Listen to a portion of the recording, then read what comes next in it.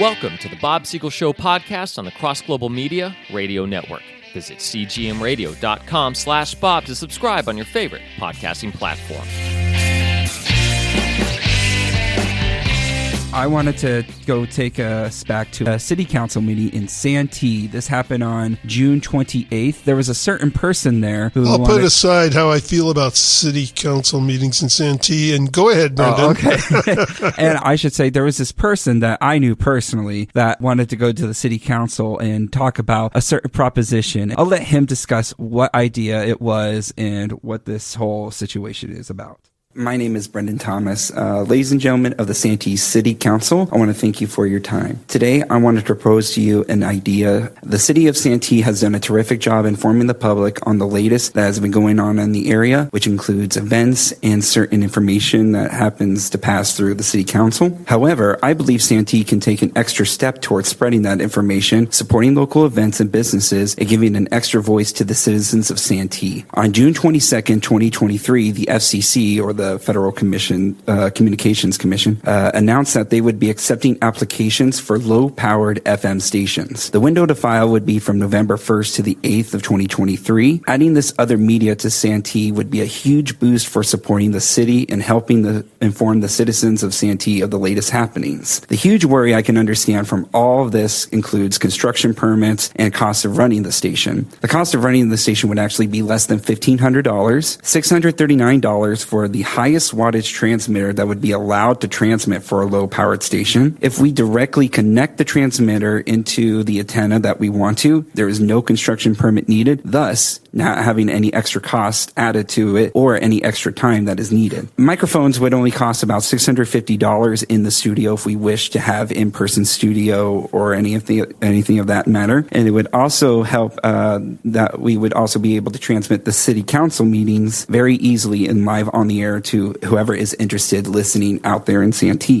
Whenever there is another meeting that interests the public, such as I've seen fire departments have certain meetings as well, or police departments informing the updates on what's going on in Santee, we can also transmit those meetings remotely. Programming the station is easy and there are free software programs to do so. Those in the community who are interested in getting on the air can volunteer themselves to help the station. Local businesses can get their name out there over the air by underwriting the station. By underwriting, we follow FCC guidelines of staying non-commercial, and we can give tax benefits to those local businesses that we enjoy supporting. I also wanted to add that these stations have a coverage of just 3.5 miles, but that still covers the entire area of Santee with that 3.5 mile radius circle. There are certainly more positives to implementing this idea. I would appreciate it if you would consider this, and thank you everyone for your time.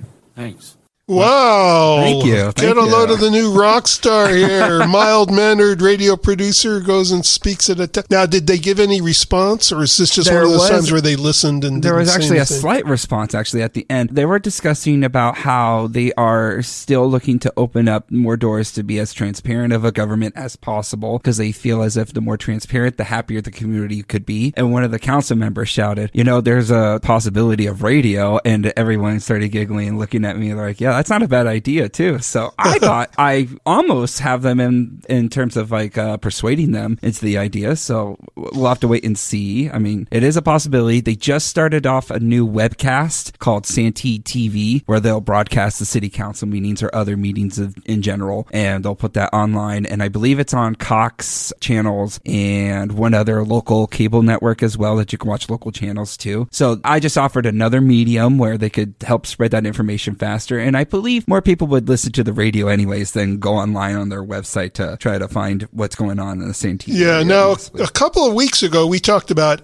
AM radio, how they're trying to make a lot of cars without it, except that Ford said they would have it. This was about FM. How do you feel this fits into the larger context of what's going on with AM radio? Well, I'll discuss that here with the follow-up stuff I have about this, because I'm going to try to make anti-arguments against this, and then I'll try to come back at it. So one of the things that a lot of people complain about low-powered FM stations is that they are very, very small antennas, so they don't reach that big of a community. Again, I mentioned I was a 3.5 mile radius. So there's a lot of signal interference on FM stations. High-power FM stations express concern that low-power FM stations may cause interference with their signals, and interference protections are not observed enough through the FCC. I mean, as usual, our government works pretty slow on a lot of things, especially the FCC when it comes to certain items. A major opponent to low-power FM stations is NPR. They mention, and I quote, "Full-power broadcasters reach a broader audience and provide a greater service. They should be favored regarding spectrum availability." Well, isn't NPR on AM or are they in FM? They're both on AM and FM. Both, yeah. Mostly FM, but they do broadcast some stations on AM, but that's not their main target. Their main target I'll go on record FM. as saying I'd like to see NPR in the lowest frequency and radius possible. And then also I want to mention the National Association of Broadcasters also opposes this idea too. They say full power FM broadcasters enhance localism by providing community responsive information such as emergency information and necessary programs. I would argue that it becomes more local if you have a lower power FM station. You're getting that more community based kind of programming that you want to hear in your certain city. There's not a station in Santee specifically. There used to be, I mean, KCBQ. Yeah, KCBQ was in Santee. Yeah, exactly. Yeah. And whenever something was happening at Santee, I don't know if that snap could be heard on the microphone, but they were there right on the spot to tell you, hey, there's a fire that's coming out here on this side of the town, so make sure you guys are careful. Yeah, all we have out there now is a little plaque where we once were. I know, and it's the smallest plaque I've ever seen in front of an In-N-Out. It's so sad. And then I'll also mention how some investors in radio believe low power FM stations services prevent the development of digital radio. However, there was a report by, I'm going to mispronounce this, it's Meteor, which is M-I-T-R-E, Maitre, maybe. But they suggest that the likelihood for interference is not as threatening as possibly thought because, again, these are small wattages of stations. They don't cover very much and they won't interfere with any low power stations in the slightest. And then, of course, there's also the FM translator issue that we were discussing off the air too. They have to compete with low-powered FM stations for limited space on airwaves. And that's why I wanted to bring up how San Diego has a very, very limited amount of space on the FM spectrum as it is. That's due to the border here. There's a lot of stations that put their tower right on the border of Mexico, and then they put out a huge wattage to kind of reach all the way across the whole coastline of the United States. It's called border blaster stations. So we have experience with those. Are they putting it up on the Mexico side so that they don't fall under the FCC regulations? Correct. Yes, but they still have to contact the FCC in terms of being an American broadcaster if they wanted to do that sort of thing. So they would have to still follow those FCC rules possibly. But Mexican stations have less restrictions on their stations. You can cuss all you want on the stations. You could,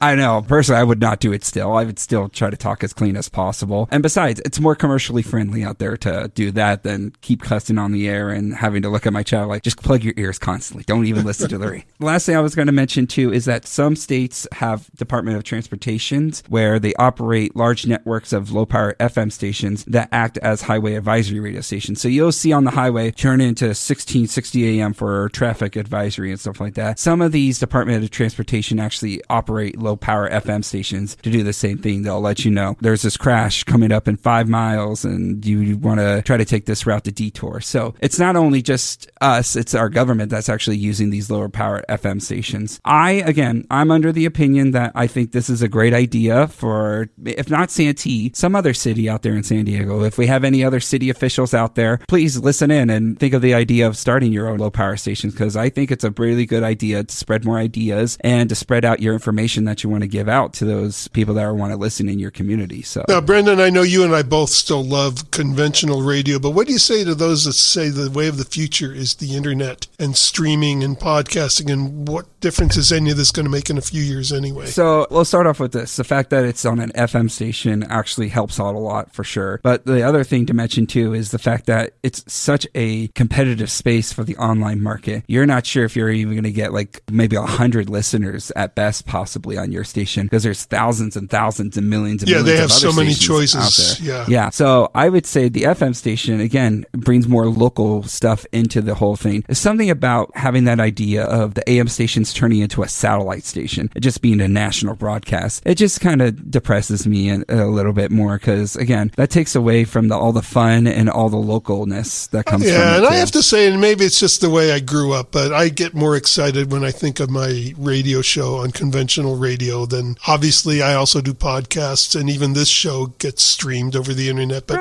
the conventional radio excites me much more. And radio's easier to reach too. There's some people who can't afford internet. Maybe they can't get internet a lot of the people that service. grew up on and fell in love with talk radio are still on regular radio. Exactly. I meet people all the time that say, when is your show? And I go, well, I have a daily podcast. They go, yeah. Your broadcast show. When is that on? Yeah, and that's more fun to listen to on that sense. I would also like to mention too that these low power FM stations have a lot less in terms of FCC getting on top of them, except for one particular area, which is the commercial aspect. They have to be non-commercial.